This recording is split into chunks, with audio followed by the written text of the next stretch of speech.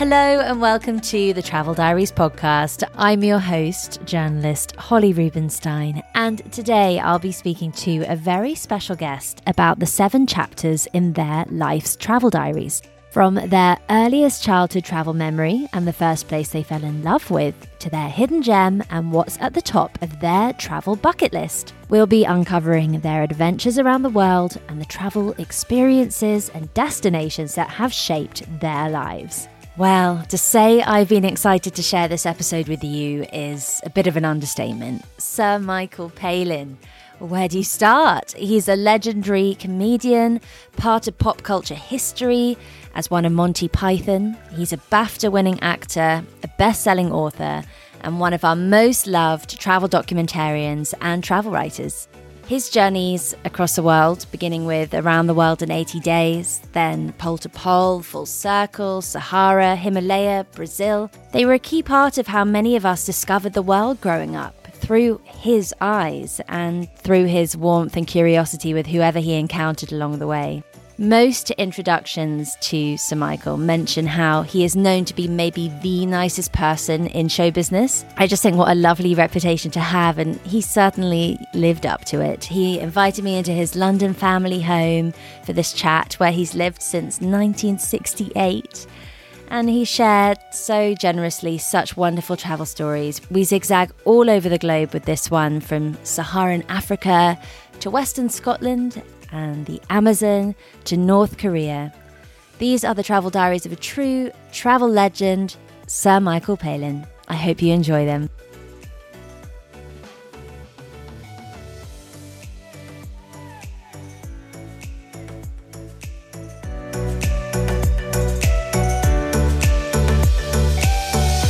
Sir Michael Palin, welcome to the Travel Diaries. It's such an honour to have you on today. Oh, gosh. I'm overwhelmed. No, I love talking about travel, and it's nice to be able to do it, especially at a time like this when one's had a bit more time to think about travelling and why you travel and what you miss about not travelling. So I've been doing a lot of looking back at my travels and the things I've done for various reasons. I think that's quite important, because otherwise you tend to, it's all output and no input, as it were. There are times when you just want to stop and think, I've done this, I've seen that. This is amazing, this is extraordinary, I've learnt this, I've learnt that. Because you can be so busy. You can be so busy travelling through all these countries, and then it gives you that time to reflect on it.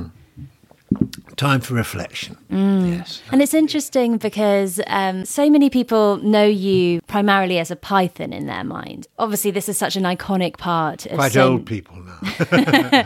Well, so it's such an iconic part of popular culture. And then for someone like me, obviously I'm familiar with Monty Python and it's incredible, but I was born in 88, just the year after you filmed Around the World in 80 Days. So I know you primarily as a traveller and from watching your TV shows. So is it quite interesting? You're cherished for both. What do people kind of, when they stop you in the street, for example, are they more likely to speak to you about Python or travel now, would you say?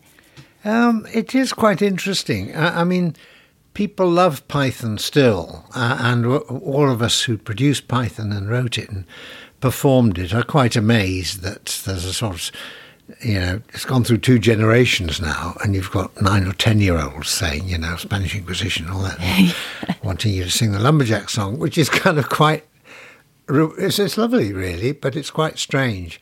Whereas I feel that the travel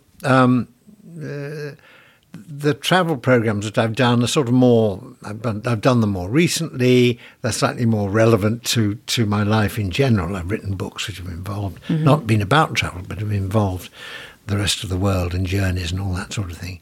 So it's closer to what I'm doing now. And you get a lot of feedback from people who aren't from Britain or settled here, first generation people, who are very pleased that you've been to their country and seen it in a way that other people don't. I mean, I met an Ethiopian guy in the street, and he just said, "Oh, we loved your program in Ethiopia. It's because it didn't mention famines or floods or plagues." Mind you, it was in the middle of a war when we went there. Yeah. But he just said it's really nice. And showed the people there. And a lot of Indians loved the, Around the World in 80 Days series, because I spent a lot of time going across India in the train and just meeting people on the train. So there's a lot of feedback from non-Brits, which it's great. It's very rewarding. And there's so much travel that we could delve into. So let's get started with uncovering your travel diaries. Chapter 1, going back to the very beginning, is your earliest childhood travel memory. What would that be? Well, it depends how you define travel. It's quite sort of interesting. I was born in Sheffield, and my first memories of being able to do what I wanted to do, which was to see a world beyond the end of our road, beyond the end of our street, over the hill. And I was lucky enough to be born and brought up in the west side of Sheffield. And I was able to go cycling from the age of 10, quite unaccompanied, into Derbyshire and the Peak District and the wonderful reservoirs around there. And I suppose that was my first sort of real introduction to getting away and being on my own somewhere else that was slightly thrilling and different. But as the memory, I suppose, that was most strongest was going on holiday to Norfolk, which is where my father came from, and seeing the sea for the first time. And also, I mean, Norfolk was a different place from Yorkshire. Obviously, it was flat and the buildings were made of brick rather than of stone and all that. But it was by the sea, and I thought it was just an extraordinary kind of wonderland, of sandy beaches and these sort of pine woods. And I suppose because it was associated with holidays, with being off school, without having to be worried about doing any work or anything like that. That made it even better.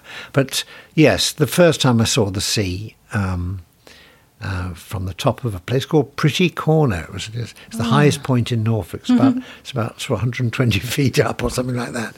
And you stop there, and my father would say, "There. Oh boy, there's the sea." And you looked at it, and there it was grey, as the North Sea normally is, but it was the sea, it was the ocean, it was another sort of element of the pattern of escape, which I suppose travel's all about. And at that age, do you feel like you had a spark of wanderlust ignited in you, or did that come later? No, I think the spark of wanderlust was there very early on. My choice of reading was, I loved anything that involved travel, Geographical magazine, National Geographic magazine, stories I would read which took place in foreign countries. I mean, I was less interested in Enid Blyton, more interested in Biggles and the Gobi Desert and things like that. So I suppose there was a tendency for me to want to romanticise foreign travel and different places. And the accounts of different explorers meant, Scotland and Shackleton and all those. And also, I do remember I was dragged off to church every Sunday by my parents. The high point for me was when we had missionaries to speakers. And these are people from Africa, usually with a few sort of fingers missing or something like that, because they'd been sort of out in the bush, sort of baptising people in the Limpopo when crocodiles were going by. And these are people who had been to Africa. You could see it in their faces. You could see the ruddiness of the face. They were weather-beaten. They had slightly mad eyes. And I lapped that up. I thought, wow, that would be a wonderful, wonderful thing to do. Not lose your fingers, but go to Africa. And when did you first go abroad? I first went abroad when I was 19, and I was at Oxford University. And I think it was my first year, and I joined a skiing party, which were going to a place called Zölden in Austria. Good memory?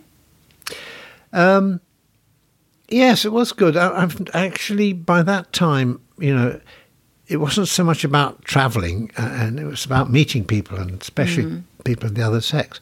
And so, I remember Zölden just sort of not ogling, but sort of, seeing these wonderful sort of willowy girls on their skis going down the slopes and all that. And I think I remember more of that than I do about the marvellous mountains of the Alps at that time. So, I think that's probably quite a relatable I'm afraid it is. memory At that age. Yes. Yeah. So chapter 2 is the first place that you fell in love with. What would that be? I think it would probably be Venice, which must be many people's answer. But I didn't go abroad a lot. I think I went on 2 skiing holidays. And then was, after I was at Oxford and then writing for David Frost and things like that, we were based at home. That's where work was. Mm-hmm. But the year after we married, Helen and I married in 1966, and we went on our first really sort of significant holiday to Venice in late 1967. Helen was just pregnant with our first son, Tom. And I remember reading a book at her mother and father's house up near Cambridge, and they had Jan Morris's book on Venice, and I was just entranced by it. I just read it, and it was just so wonderful. I remember thinking, can it be as good as this? It's sort of, somehow it's bound to be disappointing. And when I got to Venice, not only did I suppose, fall in love with it, it may be a bit strong, but I did find it an enchanted place. And I found that Jan Morris's view of Venice and interpretation of Venice and evocation of Venice was just almost the same as in practice as I'd read in the book. So I was able to, it was like going, I mean, my wife and I had never been to Venice before. Actually, Helen had been before, but I'd never been to Venice before. But I had this other companion, which was the book itself, and which sort of stimulated me and sort of enhanced my whole joy of the place. Yeah. And did that in turn inspire you as a travel writer? Did you take from those experiences and want to channel that into the published works you've got now? I always enjoyed writing. I enjoyed other people's writing, and I enjoyed writing myself. And whenever I travelled, I always took a notebook with me and jotted things down. And I suppose reading Morris's book on Venice and realising what you can capture as a travel writer made me feel, yes, that I would like to emulate that in some shape or form and see if I could concentrate my writing on the places I go to. Have you seen that amazing footage during lockdown of Venice and how the canals are crystal clear and dolphins are swimming through? It makes me want to see it in this unusual way. I know. I mean, one feels very possessive of a place, and really the people who live there are the ones who possess it. And we did nearly buy a house there at one time, but It didn't work out. We were gazumped, or whatever the Italian for gazumped is. But yes, it's still very, very beautiful, and I'd go back there any time. And are there any memories of travelling with the pythons that stand out to you? I've read that you've went on some great writing excursions to different places. Yes, in fact, working with the pythons enabled me to go and see places that I never expected I would see. Because I was getting on I was 28, 29, 30 and hadn't really travelled a lot. Mm-hmm. And Terry Jones and myself were very keen on making sure that when we made films or even bits of filming within the Python show, that we didn't have to do it all in a studio in London. We felt, let's go out, let's see the wonderful let's go around the country, let's get these marvellous backgrounds and locations. So we sort of pushed the other Pythons and to places like Scotland. I mean, Scotland I'm hugely fond of, and I discovered that through Python, really. And in 1964, I'd been at the Edinburgh Festival, which changed my life because I'd been in a review there and performing and writing, and people liked it, and it led me to the BBC and on to Python. But I saw more of Scotland when we went up and did something like Monty Python and the Holy Grail, where it was very important for us to use the wonderful west coast of Scotland because it was free, Yeah. We didn't have any money. So. Yes. And then the other strand was that Eric and John particularly, and Graham to a certain extent, didn't really like the British winter. I've always rather liked the seasons and I'm quite happy to go through winter, but they didn't like it. So if we were going to go away and write, we should go somewhere warm.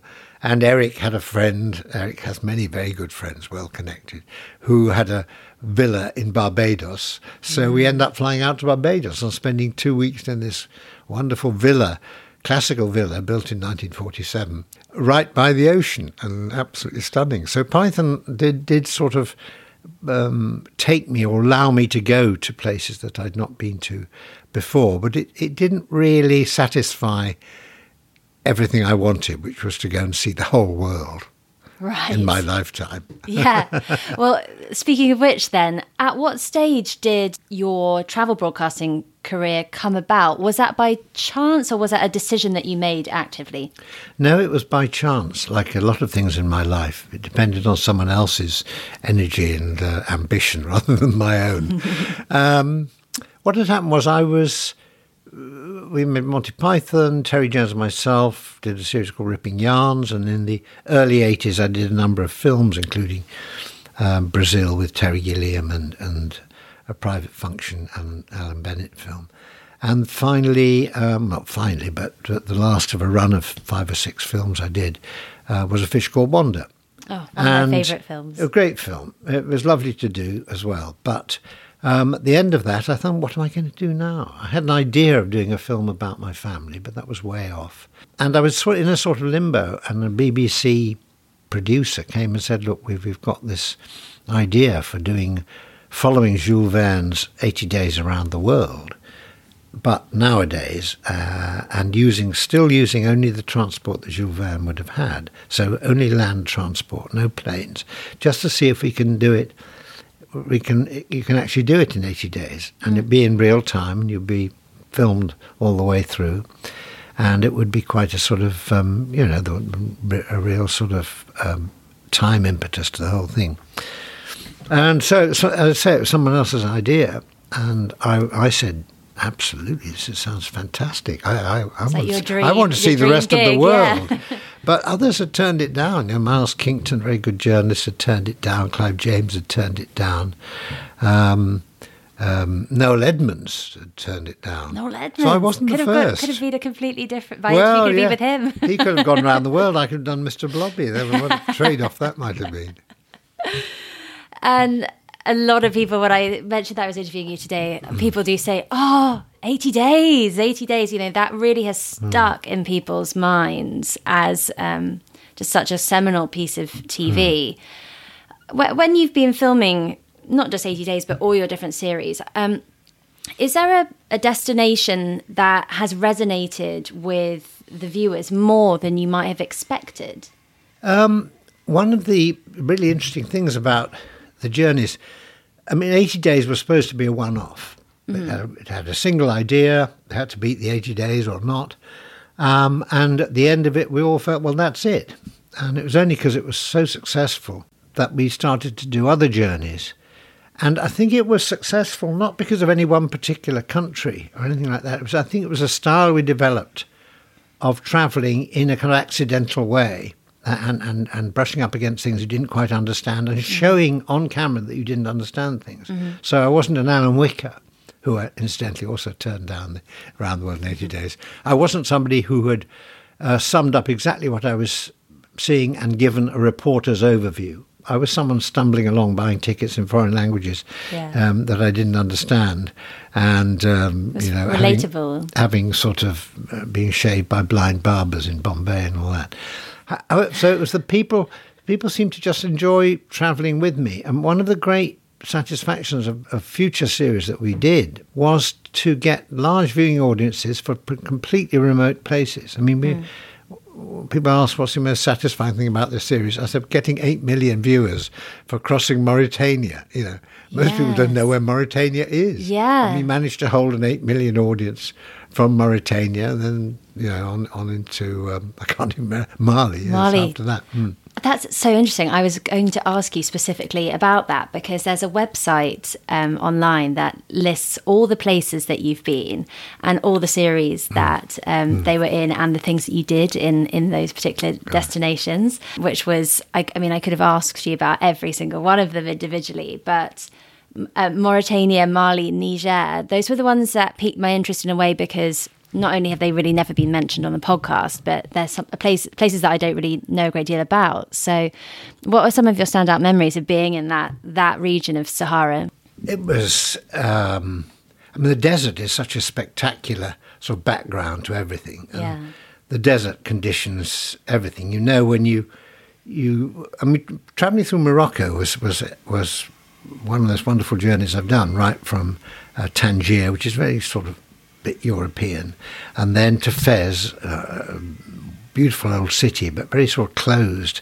People are behind doors, and life goes on behind closed doors. Then to Marrakesh, becoming rather more commercial, and then people don't normally go on south of that, but to go south of that, then you really are in the desert. I remember just realising that we were no more hotels. You're in tents, and the wind blows at night. You're going to wake up in the morning with sand about an inch thick in your tent.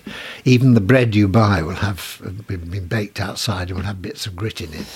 So there's a feeling immediately you are possessed by the desert. Everything is sort of, the context is this great big, very vulnerable expanse. There's nowhere really to hide there when the wind blows and all that. So going across Mauritania, and then the people from the desert, these Mauritanians with their wonderful blue robes. They had sort of light blue robes, spectacular looking people. Must have looked amazing against colour of the desert. Yes. Visually popping. Yes, against the desert. And then the fact that you can just drive anywhere. I mean, you drive. There's no sort of left or right side of the road. You just go south and thundering along the desert, and then trying to find somewhere at night to stop, and finding old French forts, which are all really run down and pretty disgusting accommodation inside. And yet it's so beau geste. It's kind of got a wonderful romantic feel to it. Yeah. But it was very, very uncomfortable. And then the next thing that I really valued was we went to places like Chinguetti, which is an old city, and like Timbuktu really was a very important city on trading routes from north to south, right across the Sahara. And there are many old manuscripts there. There are wonderful old books dating 400, 500, 600 years ago. And they're not kept in any sort of proper kind of temperature-controlled environment. They're just people have them in their houses. And old men would show us these things, these marvellous bits of calligraphy dating from the 12th century. And you realised how rich and valuable and important was this route through the desert from north to south. And of course, once the Portuguese sailed around North Africa, that was the end of it. And so for the last 300 years, those ancient cities have been slowly decaying and almost literally filling up with sand. Oh, you could see sort of streets where there were sort of buildings that weren't occupied. There was sand sort of 6 feet up against the door and all that. Wow, extraordinary. Magical. What an extraordinary place. Yeah. Wow. So chapter 3 then, let's move on to. That is the trip where you learnt the most about yourself. This is really difficult because I don't think there's any one place I learned about myself. It's a long, long process. But I think that probably certainly a very significant episode for me was when we did Around the World in 80 Days, and a series of accidents happened early on, and our journey around the Saudi Arabian Peninsula to Oman and then on to Bombay on a dhow all fell apart because the ship wasn't there. So the director and myself drove across the Saudi Peninsula because I wasn't allowed to break the rules and fly. The crew flew. And we ended up in a dhow from Dubai. And we hadn't really prepared anything from Dubai. So they had to find a dhow that would take us, whereas the one in Oman had agreed to do it or been paid. So we've got a new boat, old boat, but new people running it, a Gujarati crew, 18 fishermen, only one of whom spoke a bit of English. And we were going to have to entrust ourselves and the success of the series to people we didn't really know on a boat that who just slept in the open on sacks and all that. And it was during that 7-day period, moving very, very slowly along the Persian Gulf and out into the Indian Ocean, that I suddenly realised that I wasn't having to be an actor, and I wasn't having to pretend to play some role like a reporter or I don't know, or even a sort of competition candidate. I was with these people, and the only thing that worked was just to get to know them and talk to them and try and make some connections. And we had all the time in the world. We could not go anywhere else. They could not go anywhere else. And this interaction between people from a completely different background, a sort of technically sort of very, very sort of primitive world, but people who knew how to sail dhows and on whom we absolutely depended to get to Bombay and carry on our journey. And so the creation of this relationship really changed me a lot, because it made me feel by the end of it, well, I don't have to do anything other than be myself. You don't have to try and pretend to play some role and be, Phileas Fogg, the superior Englishman abroad who always gets it wrong. And it was a delight, really. And it also changed me because I always was slightly apprehensive of travel, because I was worried about making a fool of myself, because I didn't speak the language and didn't understand all the different currencies and different ways of doing things. And I thought this would be difficult. And you realise that actually, in the right circumstances, the people you meet want to talk to you too. They're not blank faces saying, what are you talking about? They want to know what you're doing, how you live your life. Oh, Kasim, sort of must have been in his 70s, who was very fascinated by what I had on my Sony Walkman, and it was a Bruce Springsteen tape. And he said, give it to me. So I put the headphones on, and this Bruce Springsteen blasted out, and I thought, this is going to be, this is not for an ancient Gujarati fisherman. But he smiled a lot, and then he said, more. He knew a bit of English, and he just wanted the volume up. He wanted the volume up more and more. So by the final time, his head must have been blown apart by the Springsteen tape. So the way of connecting was a wonderful sort of relief. I felt, this is great. If I can travel, I can go anywhere. If we can get this sort of contact. We learnt a few words of each other's language. It was mainly by gesture, by sharing things, by talking. The power of human connection. The power of human connection. Yes, it wasn't sort of that the rest of the world doesn't want to talk to you and is a frightening place. Quite the opposite. The rest of the world is fascinated by you, and you must try and sort of repay that. And their hospitality was wonderful. We brought food from Sainsbury's. She thought, well, this will see us across the nose. Yeah, some of it was. Yeah. On the Dow. See us down the Persian Gulf. Did they try any of that? No, they first saw a bit of sort of tinned tuna being unrolled onto a plate, and I think all of us agreed it didn't look terribly nice. No. And they were making their curry from fish they caught, from very basic stuff, and they said, oh, please share it. And they shared their food with us, and their food was wonderful. So it was this sharing. And this, as I say, sort of realization that the world couldn't be a very, very welcoming place. And then did that shape then how you approached travel from that point onwards? Yes. I mean, I realised that when we did the rest of Around the World in 8 days, there were various things were set up, sort of a Rolls Royce meeting me in Hong Kong and going to some party with the expats in Hong Kong, which was fairly dreadful. I realised I don't actually want to meet English abroad. They're the last thing people I want to meet. I want to meet people, from totally different worlds, different cultures. And that, we had the chance to do that on Pole to Pole.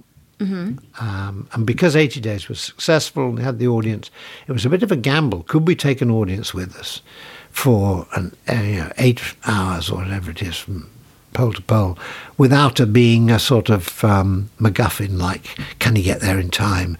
Will he?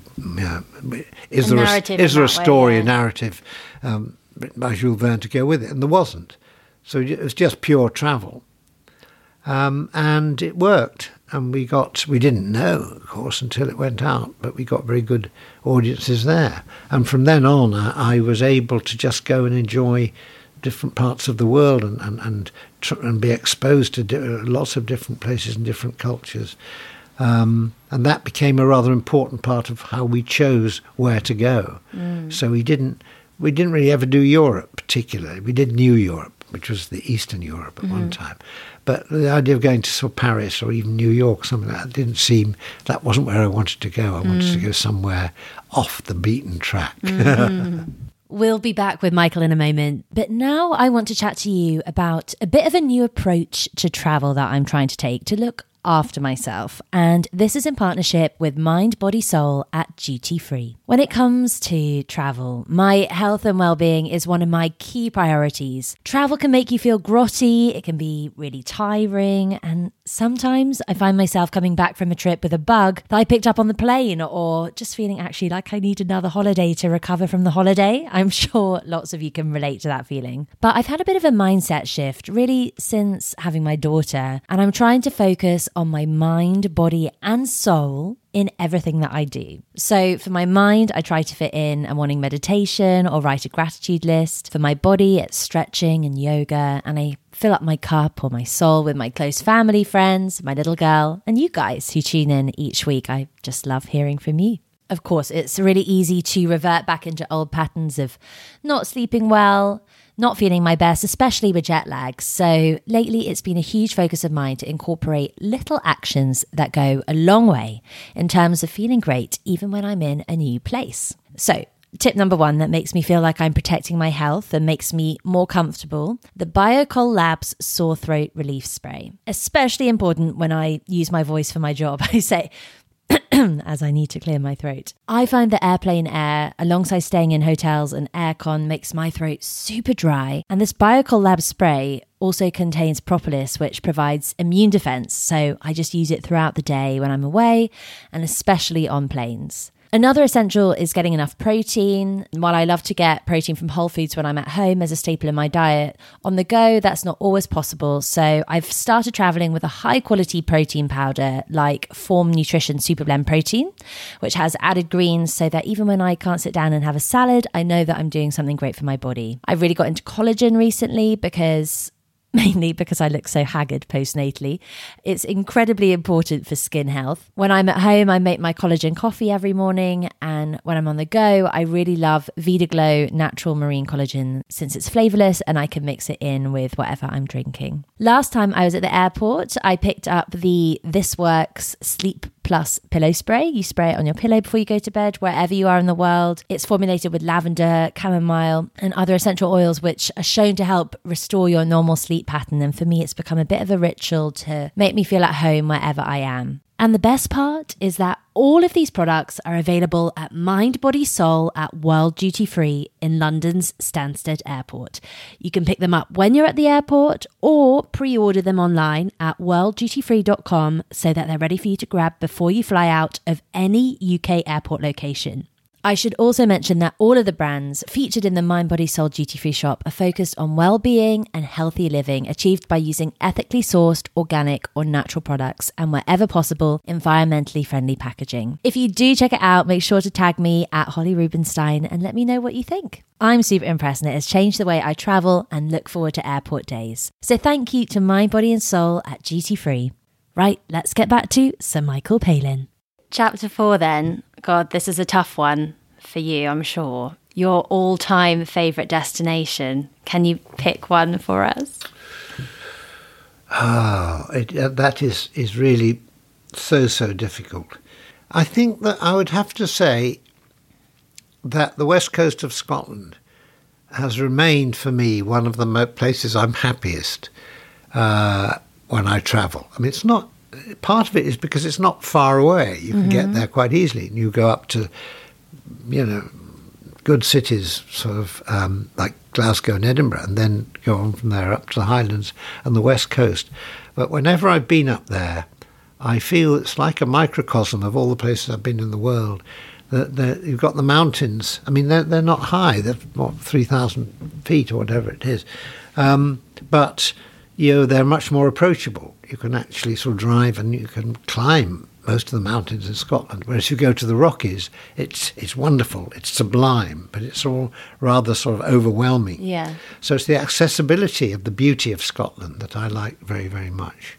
And also, I just rather sort of, I love the islands and the area around the west coast there, and Rannoch Moor and Glencoe. And that's remained with me for a very, very long time. It's not that I can always go back there and feel this is almost the perfect destination for me. I'm actually planning a Scottish road trip at the moment, having never been to Western Scotland. So are you able to give me a few tips as some of the spots I mustn't miss? Well, you mustn't miss the whole entry into Glencoe and that the drive through Glencoe.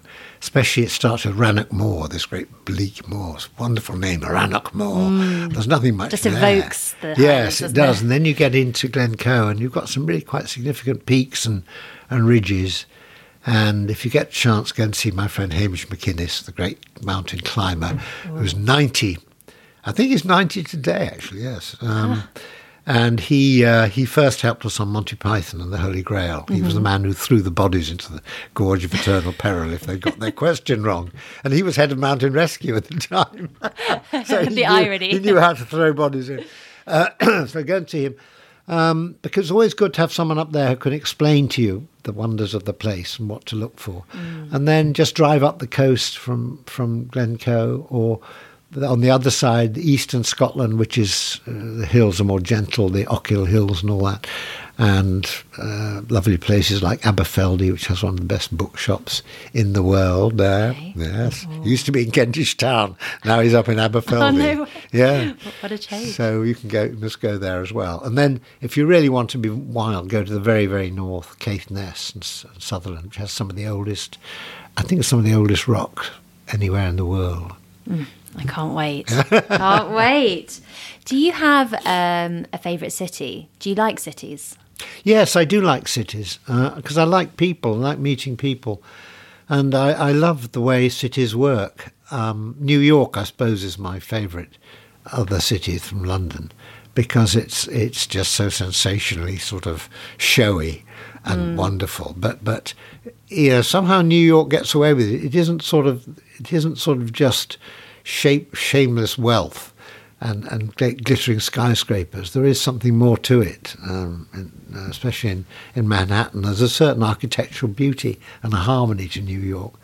And it's always rather thrilling. I think it was the first great American city, and travelling across the bridges from the airport or wherever into the city. Kind of incomparable, really. Yes, yes. And I like the fact that you've got these enormous sort of tall buildings in streets which also have tiny little shops for a coffee or a cobbler or something like that. Yeah. There is very good street life in New York, which I think is very, very important. Yeah. So I like New York, and then if a bit more cosmopolitan, I'd go to Istanbul. Istanbul, really, because it's its position in the world between Asia East and Europe. and West.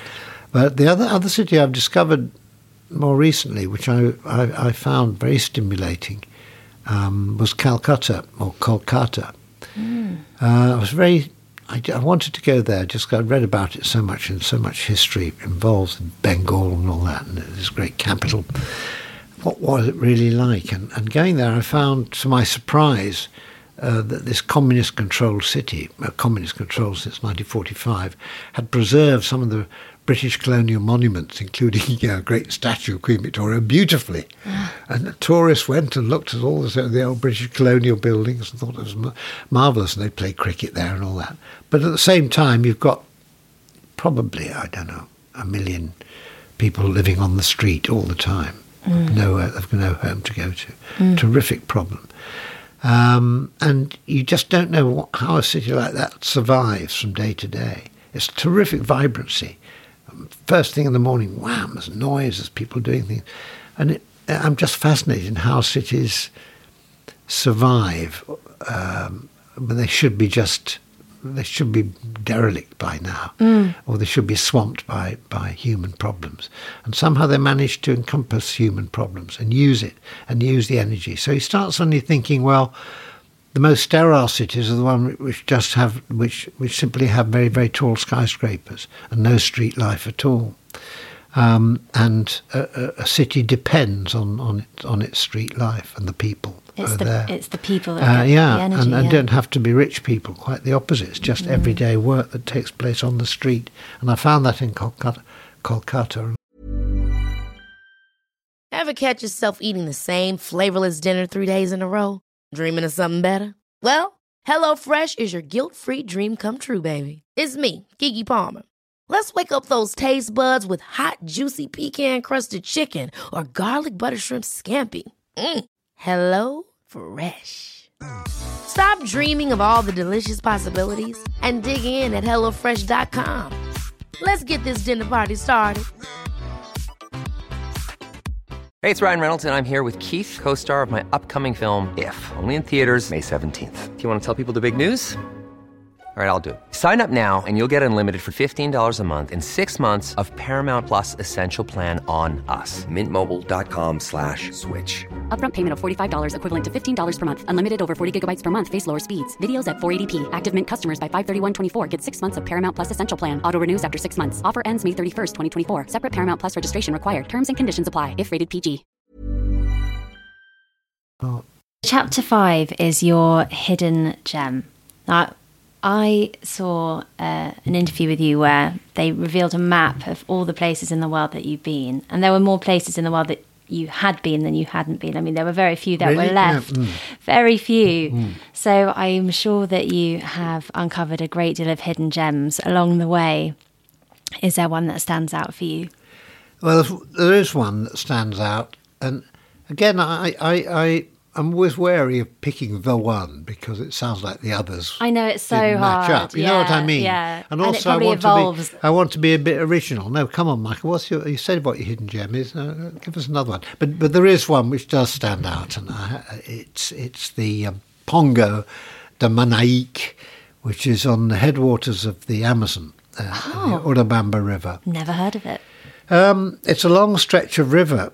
Probably, I don't know, sort of 30, 40 miles. Very turbulent. It's a lot of white water. Right. And it's a sort of canyon, and it ends in sudden, silent, gorgeous sort of stretch of calm water in the middle of the sort of jungle with shiny black basalt rock running down into the river and water sort of slipping down the sides of the rock into the water, huge butterflies and all that.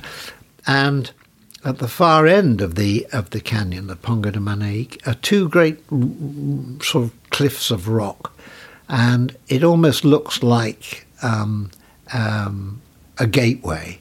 It looks like the pillars of a fortress or something. And you sail between these rocks, and then you are into the Amazon. Previously, you're in the Urubamba.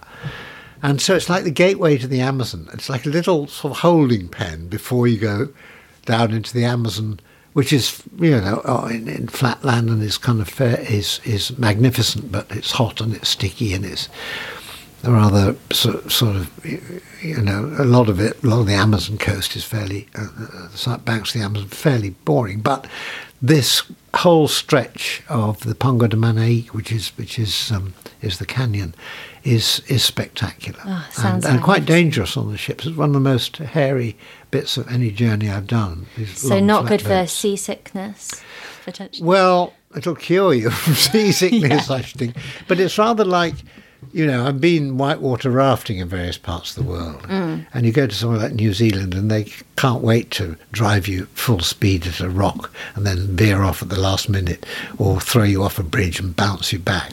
But This is the real thing. This is how people get about in the Pongo. There's no sort of, it's not been commercialised or anything like that. But it was being in that little stretch of the water and the silence, having got through a noisy and I say quite kind of hairy bit of waterway.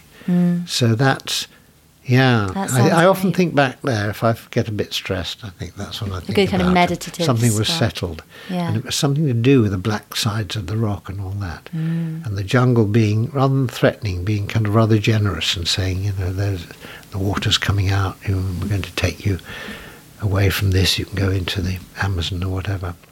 Glorious. Yes. Well, we can't talk about hidden gems without touching upon your time in North Korea, because that TV series and book was so fascinating for anyone who has a curiosity about travel, I think, because when you say North Korea, for most people, it evokes politics instantly in their minds, and you help to lift the lid on life beyond that. So what surprised you most about your time there? I suppose that the level of fear and manipulation was not nearly as obvious as I had expected. Interesting. I'd expected to be nervous throughout the time there, to have to trade off everything we did for something else, for a great deal more interference, and also to see a cowed, submissive population. Now, I don't know, I absolutely accept that we didn't see all of everything about North Korea, and it is a bit of a show state, and clearly when we were taken there, they wanted to show us things that were sort of kind of the airport, as complimentary as possible. Yes, the empty airport. But we had negotiated with them. My director had been there on a recce, and we had made sure that we weren't just taken around monuments. We also went to see where people ate in the evening, spas or even farms where they just worked. And if you go there, then you do get a glimpse of what life on the street is. They can't hide everybody away. No. And I was really surprised that there was a unity of purpose there. That, yeah, I'm sure it's very, very carefully manipulated by a very, very strong, controlling government. But it doesn't seem that way.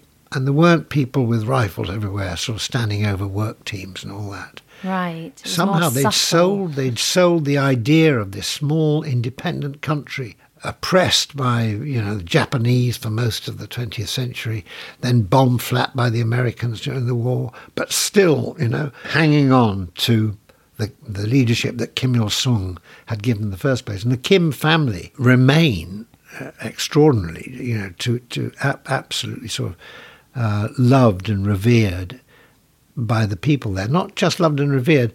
And I talked to our guide, who was a 28-year-old, very well-educated, sensible. She just said, they are us. The Kim family are us. Why would we say anything wrong against them?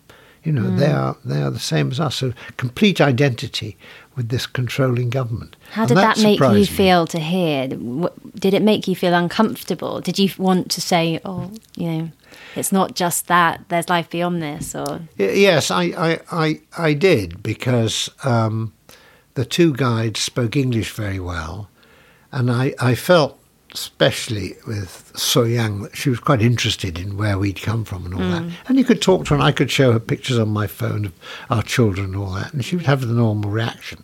So up to a certain point, you could have very interesting and good conversations, and they had humour and all that. But then suddenly it stopped. You couldn't talk about the way the country was run. You couldn't really talk about their ambitions for the future other than getting complete cliches back. And that worried me, because I felt, what's a bit, we've reached a sort of a wall there, which I can't sort of get over.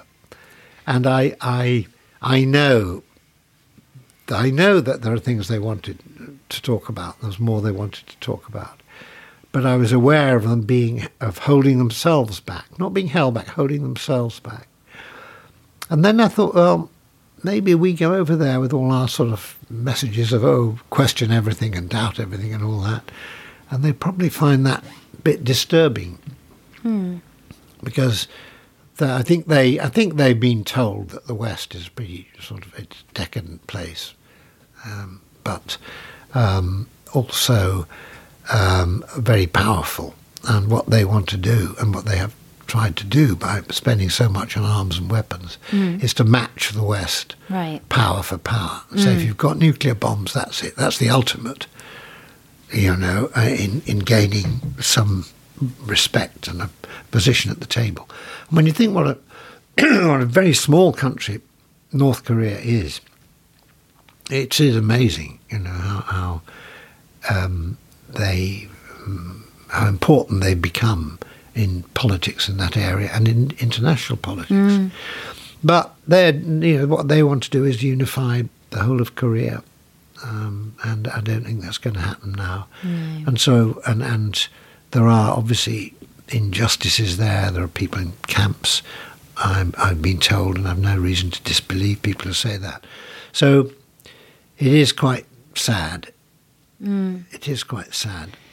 if you were to remove all of that political narrative and see the country for what it is, kind of like in a topographical type sense, is it a place that you'd think would be popular with tourists?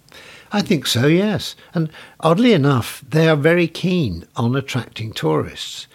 At one side, you've got the scientists developing nuclear weapons. But the other side, you've got North Koreans going to Disneyland near Paris and places in Florida to work out how best they can create a vacation environment, and spending a lot of money in certain places on building these huge sort of sprawls of hotels and facilities for holidaymakers. And indeed, what we saw was the airport, which was there entirely to do with the hoped-for arrival of thousands of tourists. And it was a very marvellous airport, very clean, very, very well run, but no planes there. No planes on that departures board. But they do want, it's not that they want to be closed off to the rest of the world. I think ideally what they want is the world to come to them on their terms. And this is, I think, going to be the problem, because on their terms will keep a number of people away. Yeah. But topographically, and the look of the place, there's very beautiful parts. There's lovely coastline and all that, and, mountains. Yeah. Not unattractive. Maybe we'll be able to add it to our travel wish list one day. I think a few people will, and I would urge people who can bear it to try and go there. It is fascinating. It really is. Yeah. And it taught me a lot more about what North Korea was about. And, I didn't see it as a sort of an enemy. So chapter 6, then, is your worst travel experience. Well, again, there are many awful travel experiences. I think eating camel liver that was past its sell-by date. Oh, my gosh. Refugee camp in Algiers. And I did it because we'd been there a week, and these people who had very little were looking after us. On the Friday, we were going to move on, and there was a little bit of camel left. And the lady who looked after us around the house just said, please try some of this. And I felt I ought to, I must be hospitable. I knew as it passed my nose, I shouldn't have done that. And then to have, for the next 2 days, having to work in between, sort of throwing up at various places in the middle of deserts, in very uncomfortable circumstances. I don't like feeling ill when I'm travelling. I mean, who likes feeling ill at any time? But sometimes it can really change the way you look at the world and the way you see the world. And I can remember being very ill as we were going on the train through Vietnam. And normally beautiful countryside that I would absolutely love, but it's slightly tainted by the fact that you weren't feeling very well. You couldn't take it in. You couldn't respond to it. You just wanted to be somewhere else. Sometimes you just want to be at home, actually, when you're feeling that bad. You want to be at home with a cup of Bovril and a hot water bottle. Cup of Bovril, is that your tipple of choice? But we actually were very, very lucky in most of the journeys we did. I never took a day off for illness. One just kept on filming. That's incredible. So did the entire crew, because you couldn't really lose a day. There are places I wouldn't go back to. I wouldn't say it was my worst experience, because it was a very enlightening experience, but to go to the Gulag, remains of the Gulag camps in the Kolyma region of eastern Russia, Russian Far East, and to take someone who had been in one of the Gulags with you out there to take him back and see it.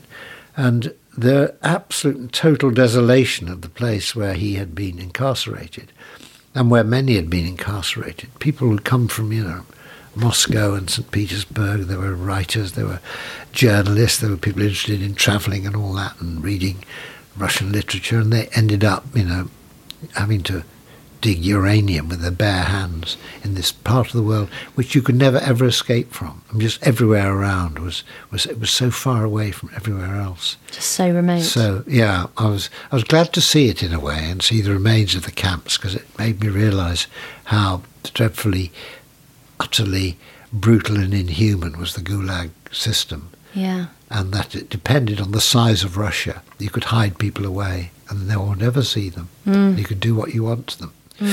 Oh, so I was quite glad to get out of there. Yes, I can imagine. But as you say, some of these more difficult places are important, as you say, to get a perspective of our history. Yes. Are you planning on making any more travel series? Well, I will travel, and we have projects. The team I went to North Korea with. It was a very good team, really enjoyable to work with. And Neil Ferguson, who's the director, and myself have talked about going to other places.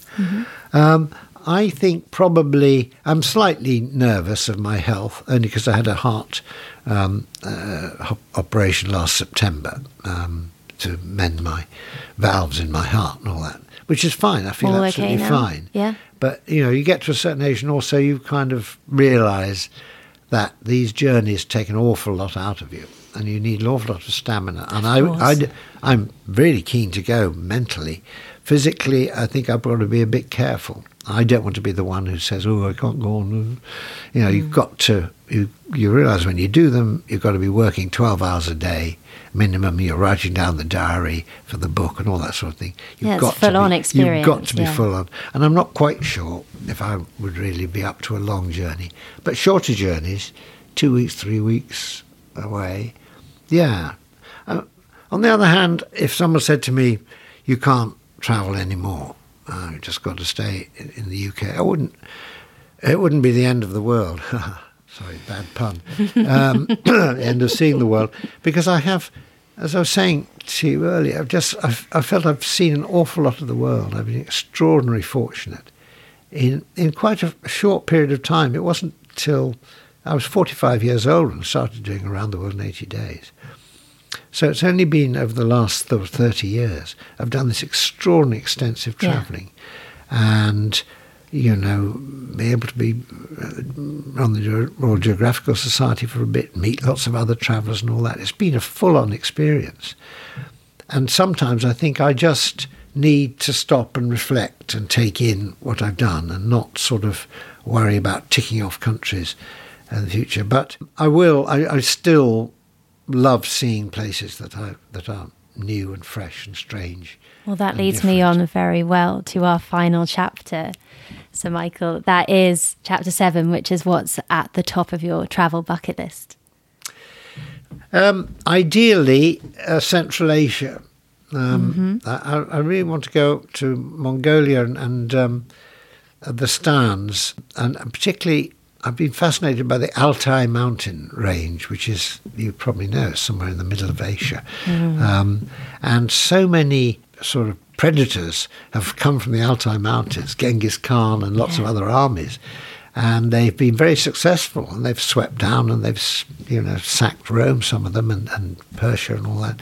And India have had tremendous influence on the history of that part of the world, of that part of Asia. I'd love to know what it is about the Altai Mountains that brought this kind of this energy, this determination to get out and run the world. Was it just that it's a terrible place and you just want to get away? It can't be that. They must have learned things there, which they were then able to apply once they got to somewhere like Persia. There's been this excellent series by Samira Ahmed about art in Persia, the art of Persia, which just shows how successive conquerors came down. Every 100 years was a fresh bunch came and took over Persia, but they all eventually stayed and left behind most beautiful artworks and all that. So it fascinates me what the connection is there between the history. But that's a big thing to do. And if I couldn't do that, I'd be very happy just walking in the Dolomites. Love the Dolomites. Beautiful part of the world. Yeah, very nice wine too. Yeah. Well, thank you so much, Sir Michael Palin. Those were your travel diaries. What a pleasure. Thank you. Well, thank you. Yeah, it's nice to go over them.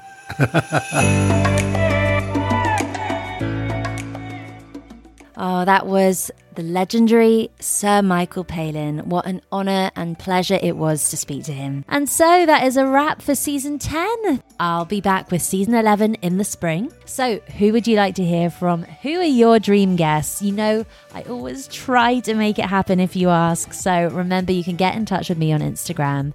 And I'm also on Threads and TikTok. Maybe my New Year's resolution will be to actually use those a bit more. It should be, actually. That will be my New Year's resolution.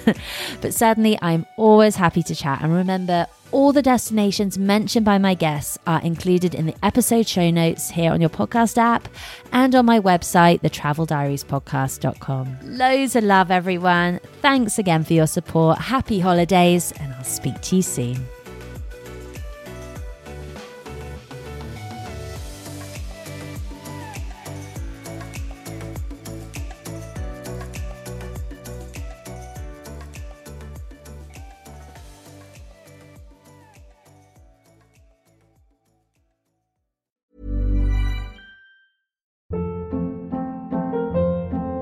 Hold up. What was that? Boring. No flavor. That was as bad as those leftovers you ate all week. Keke Palmer here. And it's time to say hello to something fresh and guilt-free. Hello Fresh. Jazz up dinner with pecan-crusted chicken or garlic butter shrimp scampi. Now that's music to my mouth. Hello Fresh. Let's get this dinner party started. Discover all the delicious possibilities at HelloFresh.com.